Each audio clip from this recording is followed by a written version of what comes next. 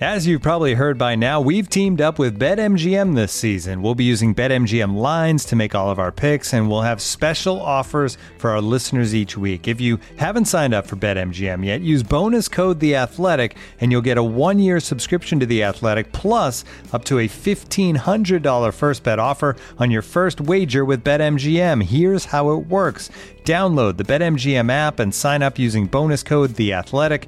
Make your first deposit of at least $10. Place your first bet on any game and claim your voucher for a 1-year subscription to The Athletic.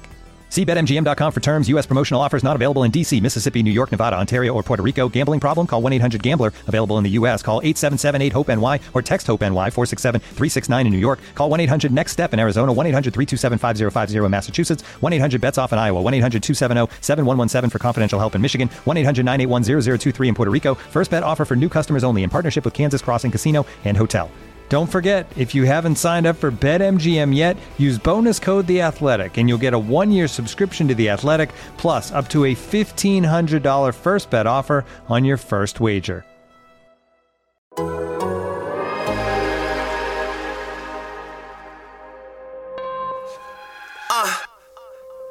You are now tuned into Anything's Potable, the most honorable, the most audible. Hold the applause, like Paul Pierce when he was fresh out the hospital, like Antoine when he shimmied after shots went through. Welcome so to tell me why you mad even.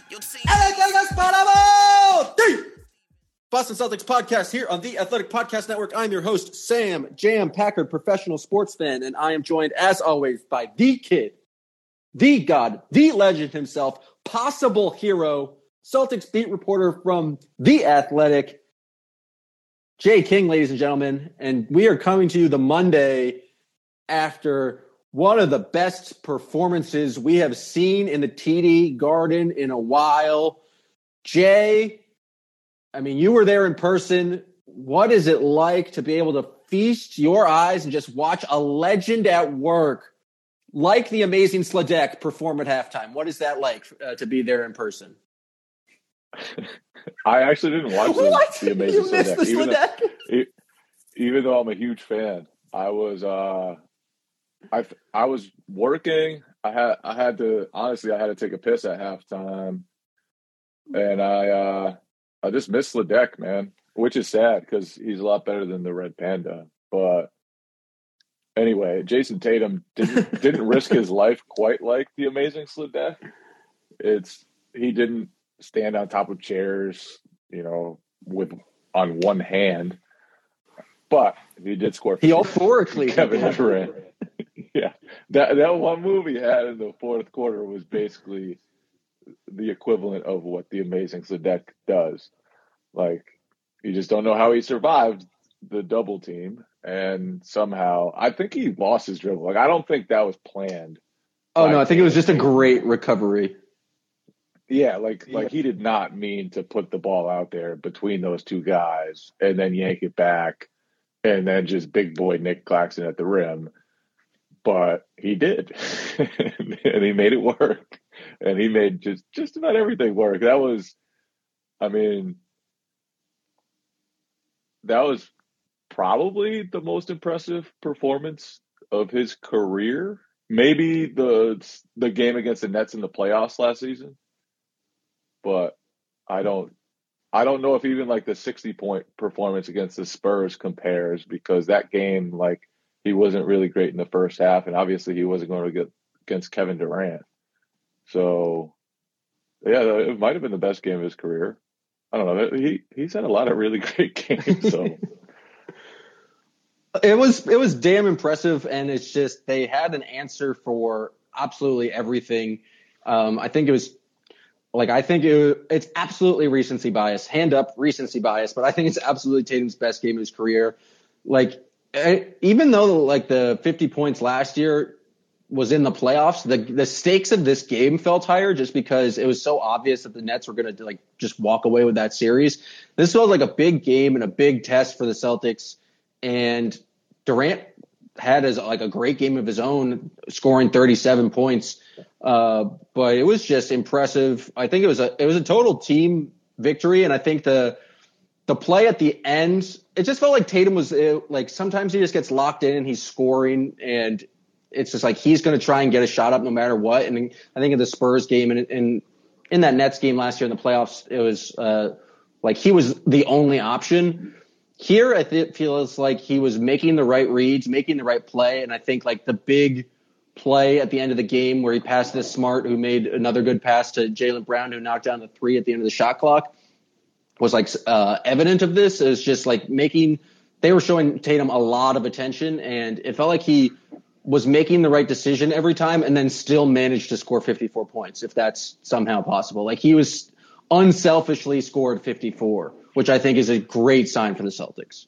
Yeah, I think the Celtics also had a great awareness that Tatum was the one who had it going.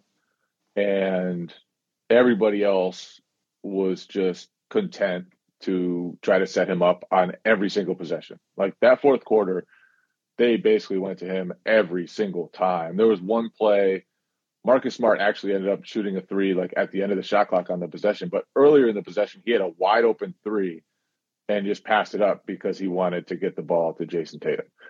There were other times when, Jaylen Brown and Tatum were running sets together and Jaylen was not even considering going to make a play himself. He was just like, we want to get Tatum in a good matchup. So I think there was an awareness and an execution from all of the Celtics that went into the night. And you're right, like at the end of a 54-point game when he had 34 points in the second half, 18 points in the fourth quarter, Tatum was still making the right reads.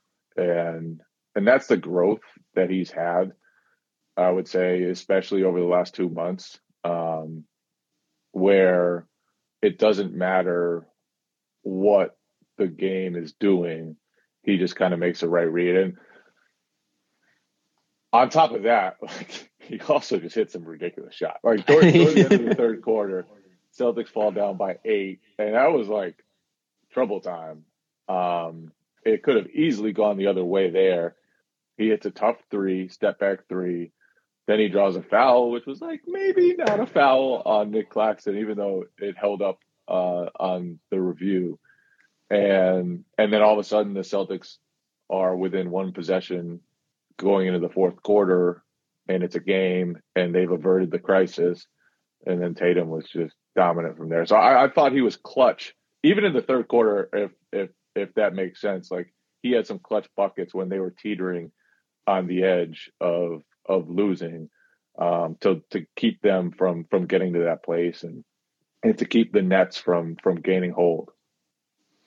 And I think the thing that's important is there is no like settling for shots, and he kept the pressure on the Nets. I think the Celtics did a good job of like just being a more aggressive team. And it's something that like I've noticed, especially in this run lately. And I think Marcus Smart has a lot to do with it, but just putting the pressure on the other team's defense, running off makes, like really trying to get downhill. If you look at the fourth quarter where Tatum had 18 points, he only attempted 3 threes and was actually got to the line 8 times. He was very much attacking the basket, and I think that's a problem with – I think it's just like a way you attack the Nets. They have a pretty small team. They were like relying on Nick Claxton a lot, like who's a decent player, but he's just like not an experienced rim protector in any regard. And so the Nets are pretty small. Andre Drummond didn't play at all in that fourth quarter, which I'm kind of surprised to see because I thought he had some decent moments, especially on the offensive glass against them.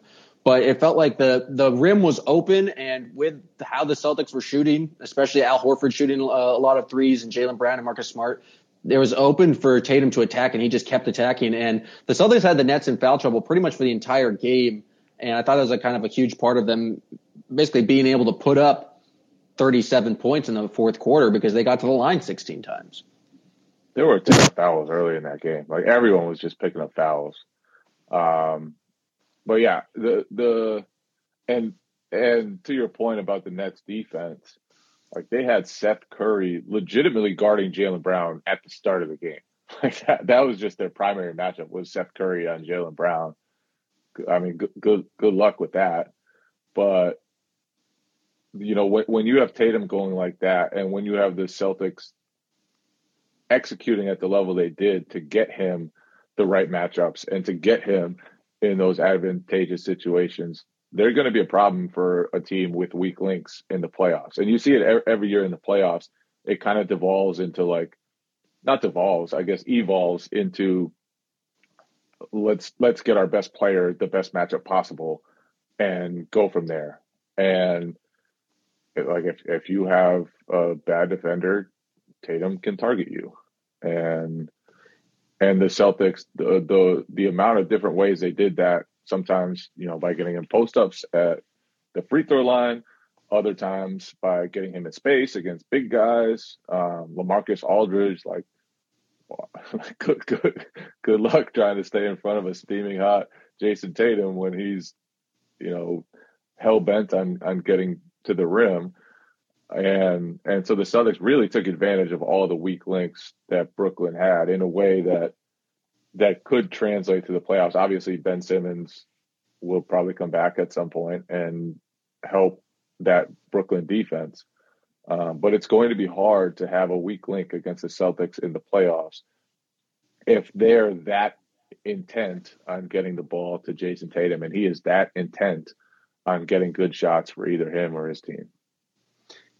Breaking news, he was just named Eastern Conference Player of the Week, averaging 40 points, 41.3 points over those 3 games, 6 boards, 5 assists, shooting 52% from the field and 40% from 3. He's had a pretty damn good week. If you just look at out-dueling Trae Young, Ja Morant, and then Kevin Durant in successive games.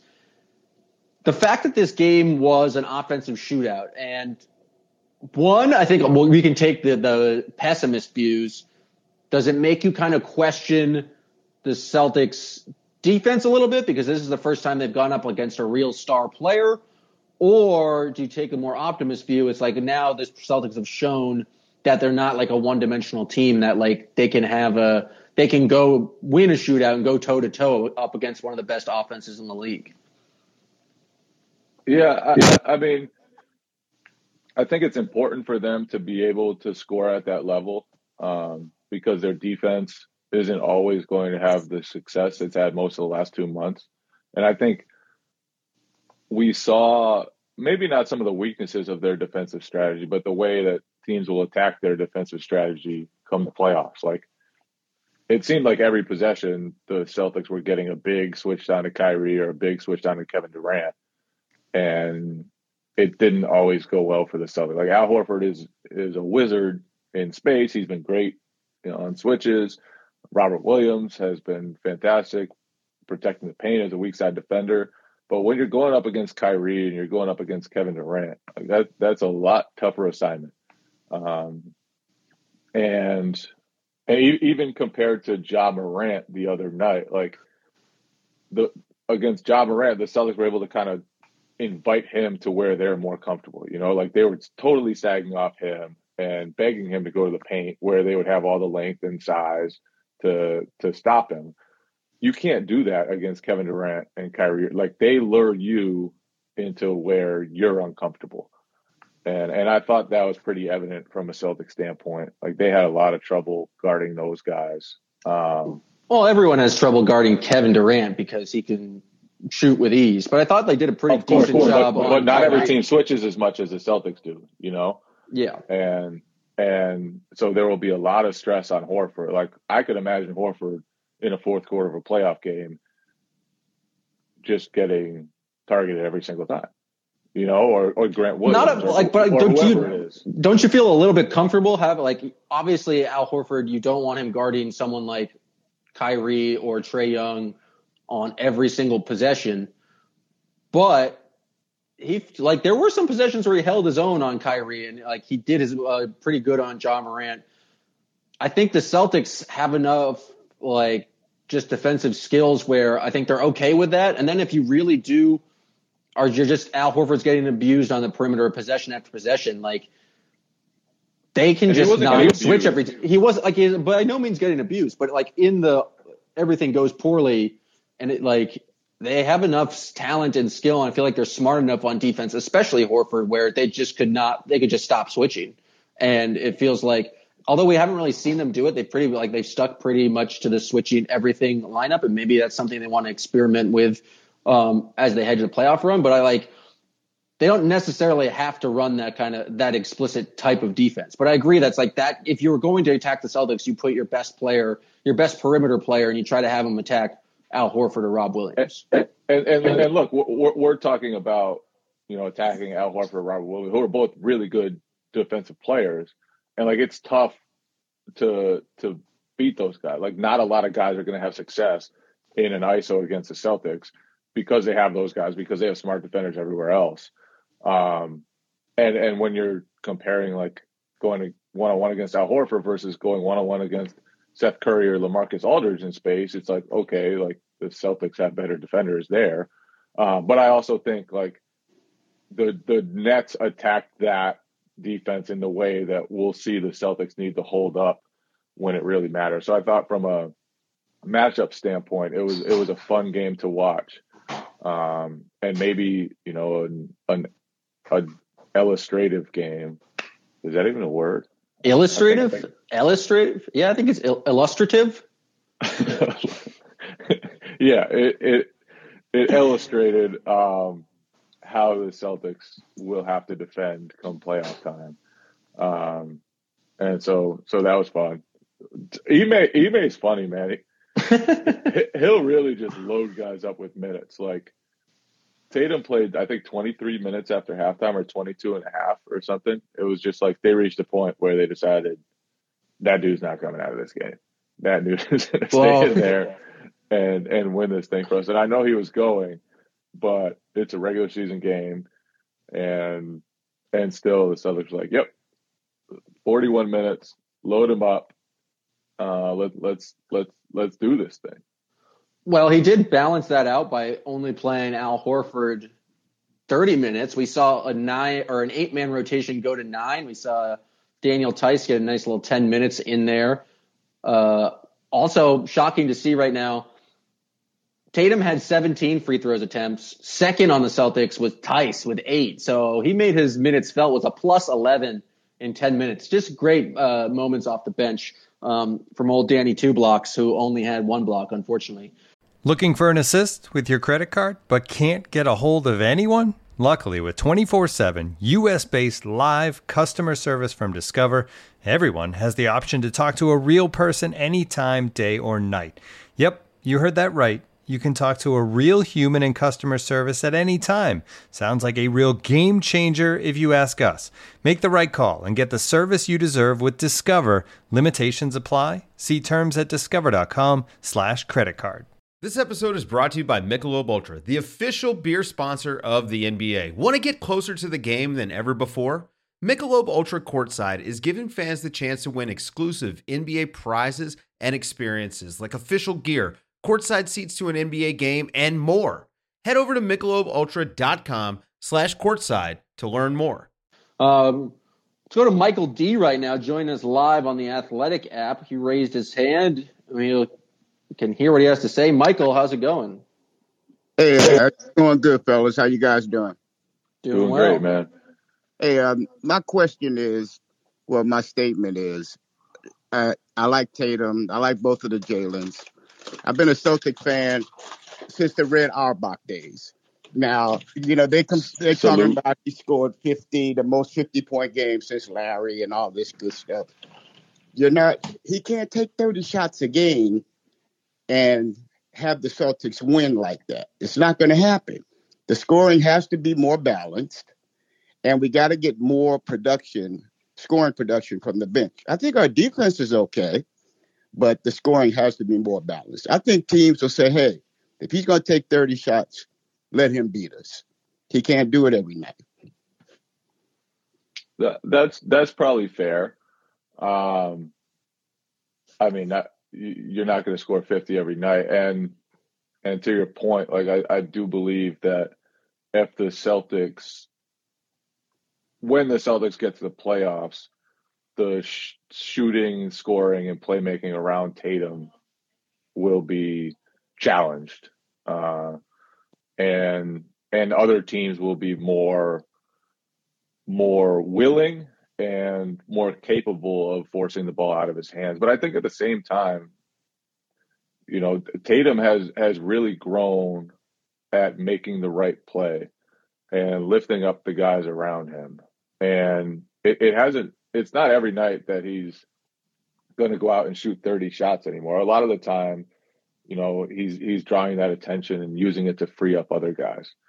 So I think in the past, that might have been more of a worthy concern, but the way he's playing, the willingness he's had recently to get the ball out of his hands and do it at the right time to the right guy has been very promising.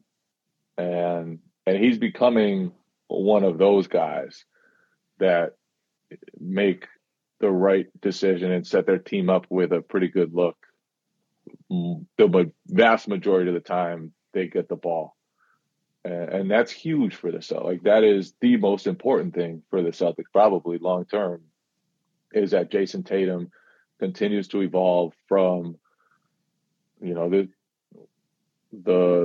score first, super talented guy to a guy who commands every possession and gets the right guys the ball at the right times and really sets things up for everybody. And I think he's doing that. I also don't think he really forced shots down the end. It wasn't like it was him taking contested twos. He took a couple contested threes in the third quarter that was just and he made them, and it was like, oh wow, he might go for a big number tonight. But especially late when there's bucket for bucket, the game was tied. I mean, it was tied with 3 minutes left. It was a very close game. It wasn't feel like it was just Jason Tatum up against the Nets. It felt like they were, the team was looking to get him the basketball, but it wasn't like he was forcing shots. He was getting to the line and was just extremely efficient. I mean, you look at the final quarter, 5 for 8, 18 points and getting to the line 8 times. It's just a damn good quarter. It didn't feel like kind of the bad isolation basketball we've seen in the past with this iteration of the Celtics team. And so, I think if a team goes into a playoff series and says, we're fine with having Jason Tatum score 30 shots, I feel like that's the downfall of that team. I think that they're really going to try and force the ball out of Jason Tatum's hands and force the other guys to make plays. I don't know if he's going to get the opportunity to take 30 shots in the playoffs. And that's a growth, is how does he do it for everybody else? And I think, listening to Marcus Smart, he was the one out there complaining about Tatum and Brown earlier this season, how they never passed. And now he's like, yeah, that dude's playing a lot smarter. He's getting us all involved. And that's after a game in which he takes 50 shots. So I do think Tatum has taken his game to another level. And the Celtics are really benefiting from that. And I think you see that, it's helping Al Horford get better shots and make a better percentage. He is shooting ridiculous, or not ridiculous, but just much improved from 3. And I feel like a lot of that is just his shots have been that much more open because people are taking a little bit more of steps just to try to slow Tatum in the paint. Yeah. And the other guys, there's more of a commitment team wide to getting a better shot. The Celtics are, it's funny because 3 games ago, before they played, maybe it was 2 games ago before they played the Grizzlies, Al Horford kind of said, yeah, we don't need to gauge ourselves. We're good, guys. And then immediately after that game, after they beat the Grizzlies, it was it was great to measure ourselves up against one of the better teams in the league. He just completely lied to the media the first time. But I think he was telling the truth. I think he actually believes in the progress that they've made and believes in their defense, which is now number 1 in the league, I think, if they still hold on to that spot after giving up however many points they gave against Brooklyn. And this, they believe this is sustainable. And it wasn't just because it was against bad opponents and now we've seen it, they beat Atlanta. They gave up 33 points in the second half. They took it to the Grizzlies. That was a close game for a little while, but for the most part, if they didn't have some really bad turnovers in the first half, that might have been a blowout. And then, took a great game from Kevin Durant on the chin and still beat the Nets with both KD and Kyrie Irving for, I think, just the fourth time this season. So it's been quite a stretch for the Celtics. And I do think Tatum's play has a lot to do with that. His on-off numbers are just stupid. Over the last 30 games, which is almost half a season, that's more than a third of the season. They are outscoring teams by 17.4 points per 100 possessions with him on the court. That's wild. And they are totally even, 0 net rating without him. So that's not too bad. Feels like a pretty good formula. And obviously part of that is he's part of a starting lineup that has crushed people. But basically whenever Tatum's on the court right now, the Celtics are just demolishing teams. He's playing great two-way basketball.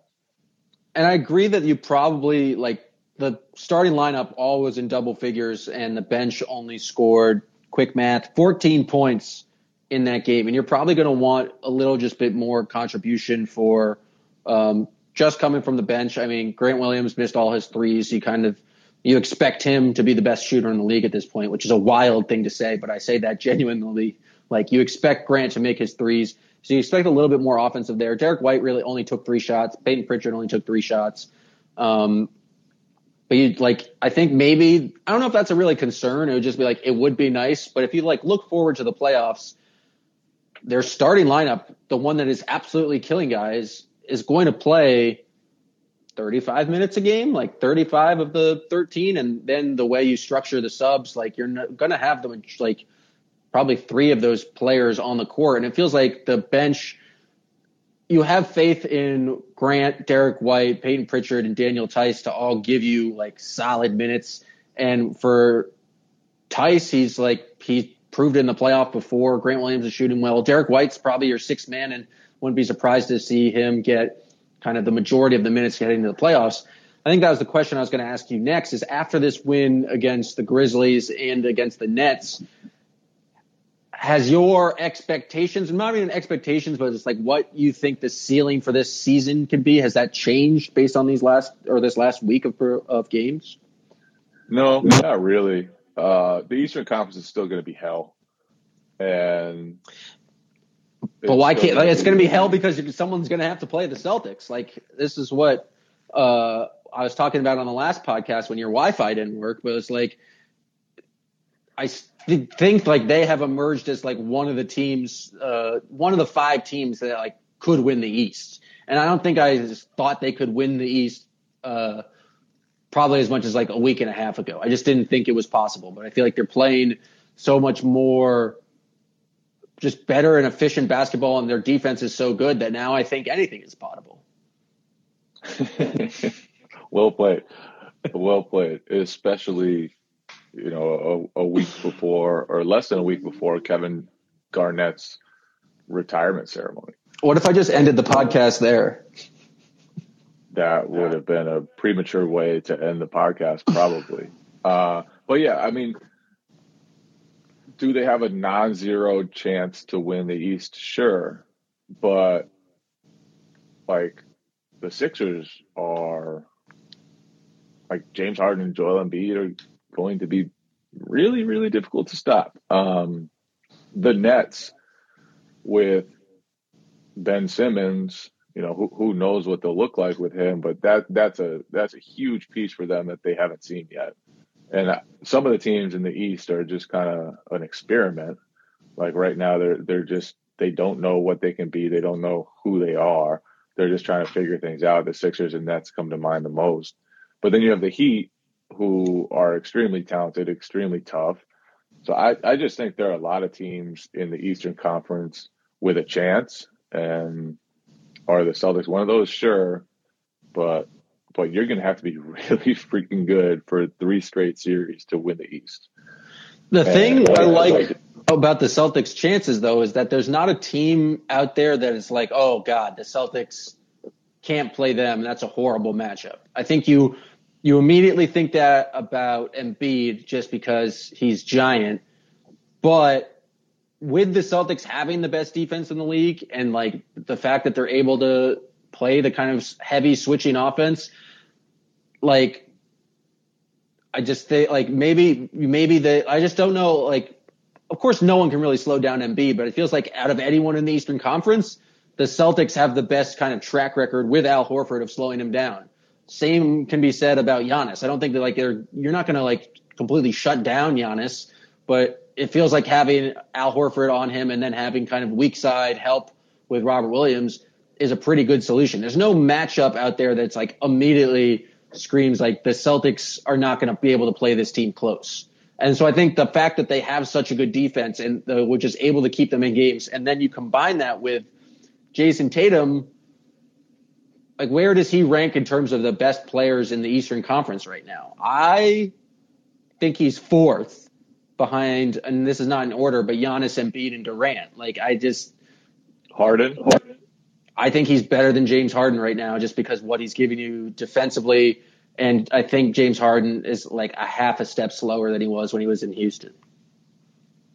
And now, two pigeons bemoaning the fact you can stream DirecTV satellite-free. You see this? A family watching baseball on DirecTV with no satellite dish in sight. Let's heckle them. You call that changing the channel? Choke up on the remote, buddy. I hope getting all these games on DirecTV makes up for your mother not pre-chewing your sunflower seeds. DirecTV has the most MLB games. Visit DirecTV.com. Claim based on total games offered on national and regional sports networks with choice package or higher. Availability of RSNs varies by zip code and package. High-speed internet service required. Terms and restrictions apply. You know, if I would have applied myself, I could have gone to the NBA. You think so? Yeah, I think so. But it's just like, it's been done. You know, I didn't want to, I was like, I don't want to be a follower. Hi, I'm Jason Concepcion. And I'm Shea Serrano. And we are back. We have a new podcast from Wondery. It's called Six Trophies. Woo! And it's the best. Each week, Shea Serrano and I are combing through all the NBA storylines, finding the best, most interesting, most compelling stories, and then handing out 6 pop culture-themed trophies for 6 basketball-related activities. Trophies like the Dominic Toretto I Live My Life a Quarter Mile at a Time trophy, which is given to someone who made a short-term decision with no regard for future consequence. Or the Christopher Nolan Tenet trophy, which is given to someone who did something that we didn't understand. Catalina Wine Mixer trophy. Ooh, the Lauryn Hill You Might Win Some, but you just lost one trophy. And what's more, the NBA playoffs are here, so you want to make 6 Trophies your go-to companion podcast through all the craziness. Follow 6 Trophies on the Wondery app or wherever you get your podcasts. Listen ad-free right now by joining Wondery Plus.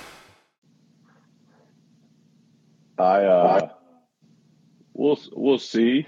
I mean, I'm also incredibly biased. Like I could absolutely be wrong, but I feel like just his ability to dominate on offense, what he did on Sunday, in combination with the league's best defense, feels like a winning formula, especially in the playoffs when things kind of slow down.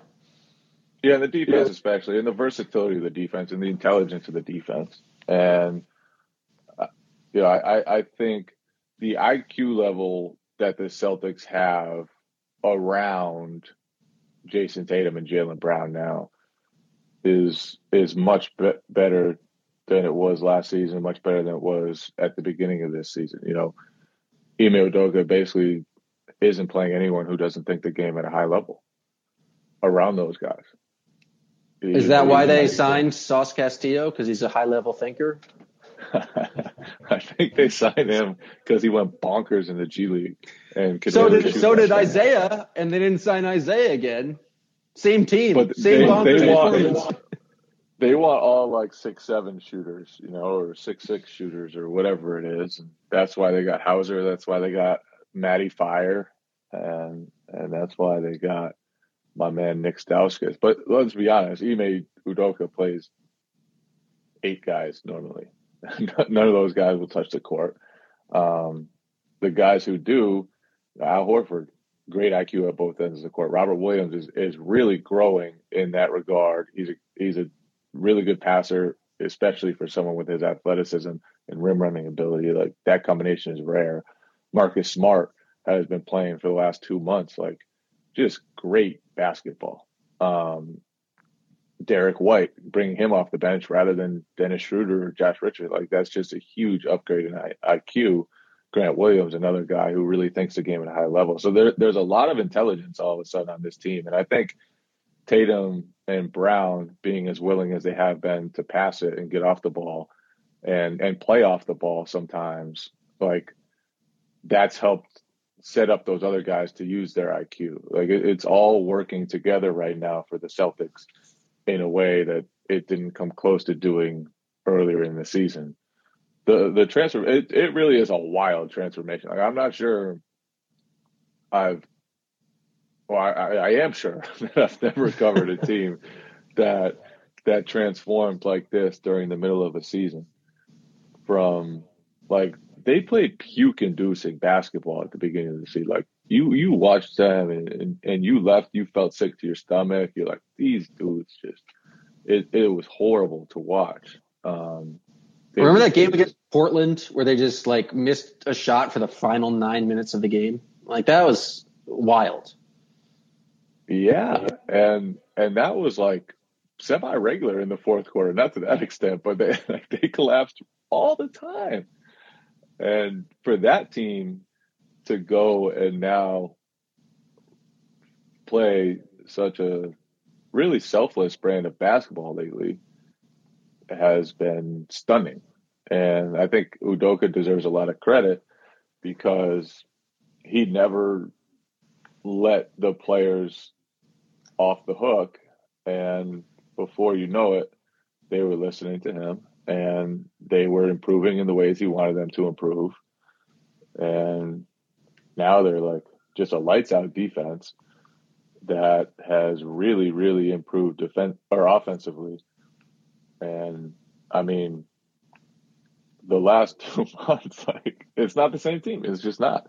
They are a totally different basketball team than they were when they were 16 and 19 or 18 and 21 or whatever it was that they were. Like it's crazy that group of basketball players played like they did earlier this season and now is playing like this. It's just, it really is wild. One of the things that's been pretty impressive about this win streak is just how the Celtics have reacted to runs by the other team. Because we all know, being basketball fans, that basketball is a game of runs. But coming back 14 down to start the third quarter against the Hawks, I think they did something similar against the Grizzlies.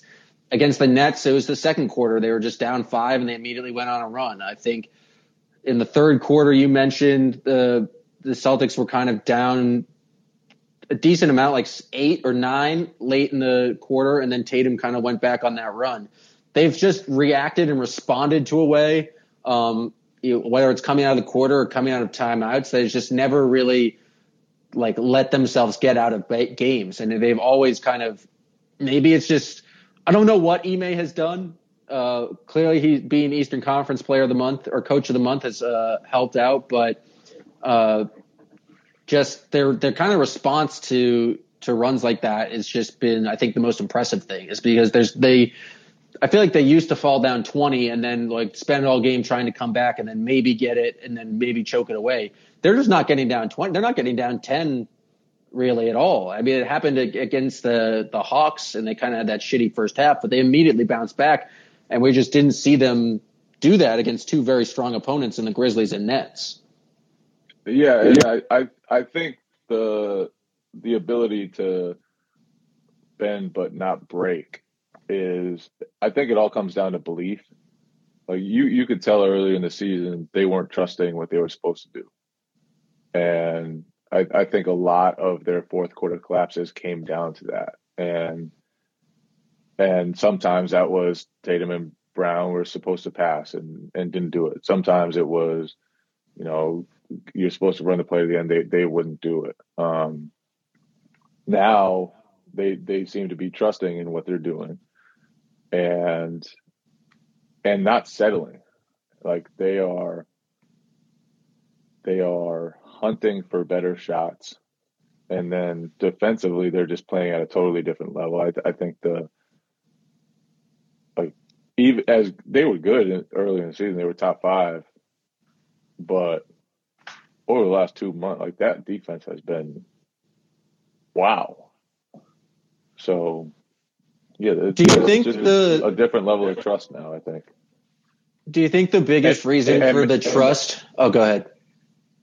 No. I was just saying, and maybe like playing so much bad competition in a row like really benefited them. Like they just kicked the shit out of teams and were able we're pretty good at basketball.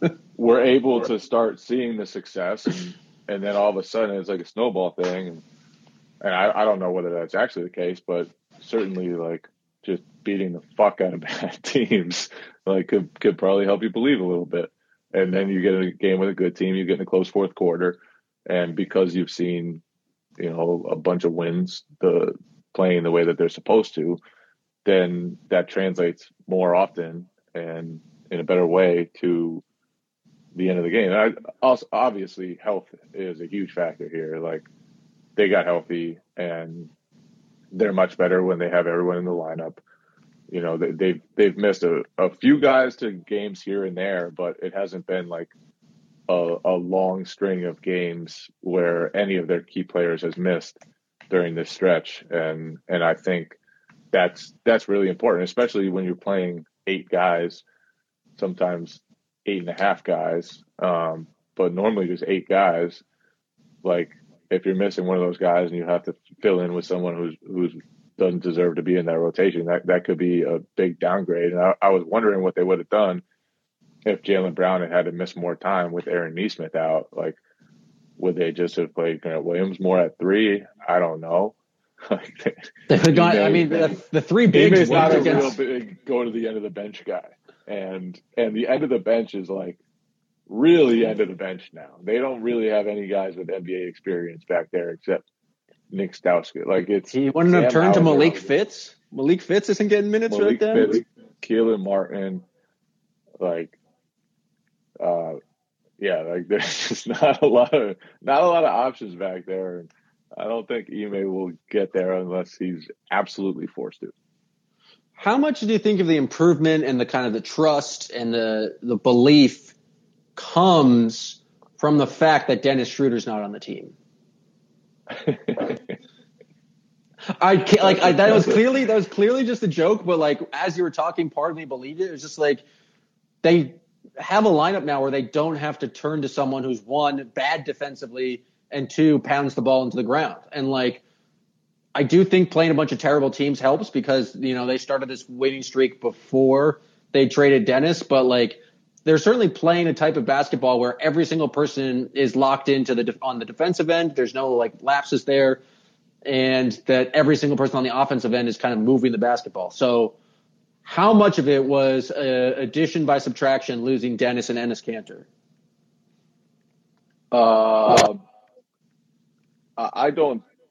I think there's been a lot of progress that has nothing to do with those guys, but I do feel like for the beginning parts of the streak, it did seem like everyone else was getting on the same page, and Dennis just wasn't on that page. And you could see in a lot of those games, like the stats for him, the plus minus stats, it was like the starters were killing it, and then the bench would come in and things would not like totally fall apart, but just weren't living up to the same standard. And now I feel like the Celtics have, Derek White is just a good fit. He's someone who just by the way that he is going to do a lot of the things that fit into the way they want to play. I don't want to put a lot of it on Dennis because I think at the beginning of the season, like there were a lot of issues, and when Jaylen Brown was out, like he helped keep them afloat during that stretch. But I do think as everyone else got on the same page, he just wasn't there. So it was good to get somebody else who was.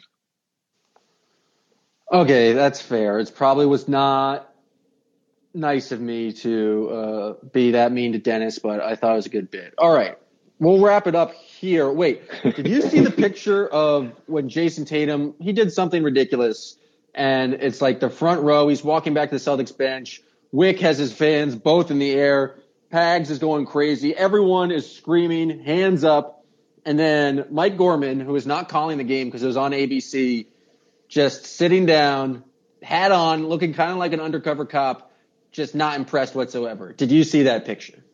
He's a journalist. The man's a journalist. Oh, Mike Gorman doesn't root for the home team? No, you're not going to see Mike Gorman jumping up and down, doing jumping jacks and getting on the Jumbotron. Like, you're going to see Mike Gorman focus. You're going to, I mean, give the guy credit. He was there. Somebody else was calling the game. Was it an ESPN game? Yes, sir. Yeah. And he's there. He's there watching. He's there in the second or third row, wherever he is. Give that man his respect. Don't make Gorman out to be the bad guy because he's a journalist, because he's a man with professional ethics. That is one of the more ridiculous defenses of Mike Gorman that I was just impressed by his stoicism. I was not taking a shot at the legend, but to call him an objective journalist is bending the truth in a way that I was not prepared for, Jay King. He holds himself to the highest journalistic ethics. Okay, that is fair. The only other thing that has happened is Isaiah Thomas did get signed by the Charlotte Hornets. And Jay, I was just curious, is a power combination of Isaiah Thomas and Nick Friedman, is that potable? You will make it potable, even if it's not. Looking for the best place to buy tickets for any of your favorite teams or sporting events? We've got the spot. Our partner, StubHub, has been the leading ticket marketplace in the world for over 20 years, providing a 100% guarantee with every order. From a worldwide selection of live events, the widest choice of tickets, and industry-leading partnerships, StubHub has what you need to purchase with confidence. StubHub, an official partner of The Athletic.